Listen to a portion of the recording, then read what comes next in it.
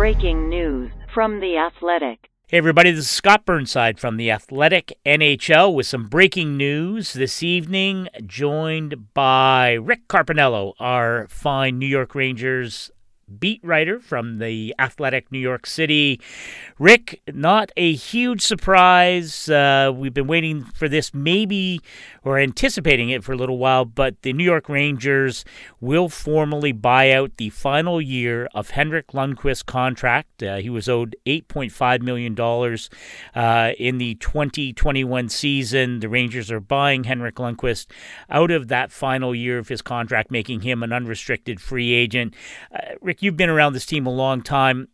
Is there a way to describe how important Henrik Lundqvist has been to this New York Rangers franchise since he joined the team after the 04-05 lockout? You know, it's funny. All you have to do really is look at Twitter tonight with the news breaking and see the sadness and how much he's appreciated. But there is no way to. He was the franchise for 15 years, and they had that great run from 2012 through 2015 where they reached the conference finals 3 times, the Stanley Cup final once, and it was all on his shoulders. They were not the best team in the league in those years, but he made them one of the best teams during 12 playoff series that he played in that short time. He'll be one of those all-time guys whose number goes up to the rafters, and he'll probably go to the Hockey Hall of Fame. But he's right up there, despite not having a cup. He's right up there with Mark Messier and Brian Leetch and those guys. Yeah, and your interaction with him, and certainly even on the times that Henrik Lundqvist and I crossed paths, we used to see each other almost every fall at the Player Tour, and I was always struck by, we toss around the terms like classy or a gentleman or a pro's pro or whatever it is, but I wonder when you think of him and you think of the work that you've done over the years and being around that team, what comes to mind when you think of Henrik Lundqvist? Well, class is a good way to put it. I put it, he's a guy who gets it and a guy who got it. And nobody appreciated being a Ranger more than he did. Nobody appreciated being an NHL player more than he did. Right? But he was more than that. He was a class person. He was a guy who cared about his teammates, who cared about his city, who cared about his family, obviously, above all, and really dug being a Ranger. Just if Eddie Giacomin came by, or if Ron Greshner was in the building, any old timer came by, Lundqvist's eyes would light up, and he just got it. He treated us obviously with great respect, and it was returned, I think, by us. But it was his team. He was the leader of the team. He wasn't the captain, but it was his team all along. And he's just a great person who showed that even more so through the last year and a half. As he started to slide down the depth chart. And he saw this coming, no doubt. The way he reacted and the way he went through what was an extremely difficult period was quite remarkable.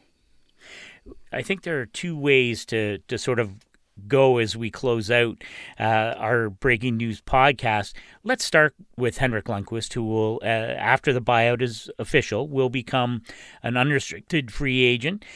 Free agency will begin at noon Eastern on October 9th. You mentioned sliding down the depth chart. It's fair. Henrik's numbers haven't been what we would have seen certainly at his prime. He's 38 years old.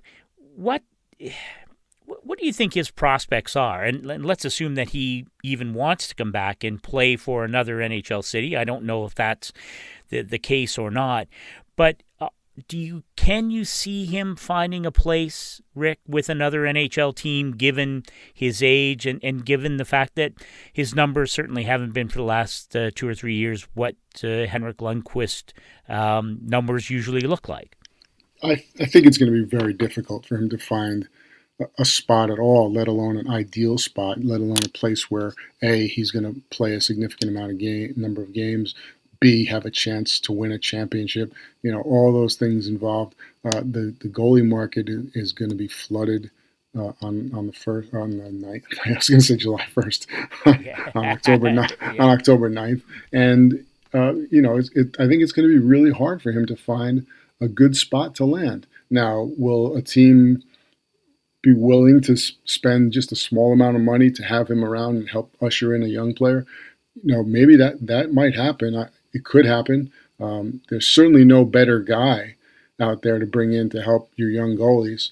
But will it be an ideal spot for him to land in terms of being a player?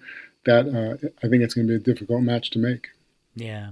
Well, the reason this happens is that this is a Ranger team that really has fast-tracked its rebuilding process. In exactly a week, Rick, the Rangers will have made, look at my clock here, a week from now they will have made the first overall pick, presumably taking Alexis Lafreniere, a generational winger coming out of the Quebec Major Junior Hockey League, and ready to step into Henrik Lundqvist's spot, Igor Shesterkin, and presumably backed up by Alexander Georgiev. When you look now, what this means to the Ranger organization with Henrik Lundqvist now moving on, that where is this franchise at, and maybe how soon can fans expect this team to jump back into contender status, if that's a way to put it?